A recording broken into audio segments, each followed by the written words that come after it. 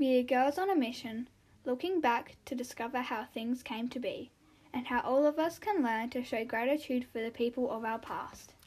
These two outstanding women changed the future for swimming for all females around the world. Mina Wiley was born on the 27th of June 1891, and Fanny Durack was born on the 27th of October 1889. Even though of a small age gap, they both wanted to compete in the Summer Olympics for swimming.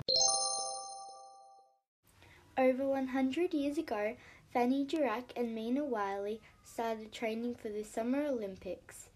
They were training for the swimming races and wanted to be the first woman ever to participate in the swimming section of the Summer Olympics. Fanny and Mina have certainly changed the world for young female swimmers.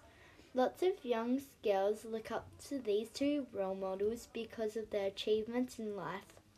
On behalf of all young female swimmers around the world, we thank you, Mina and Fanny.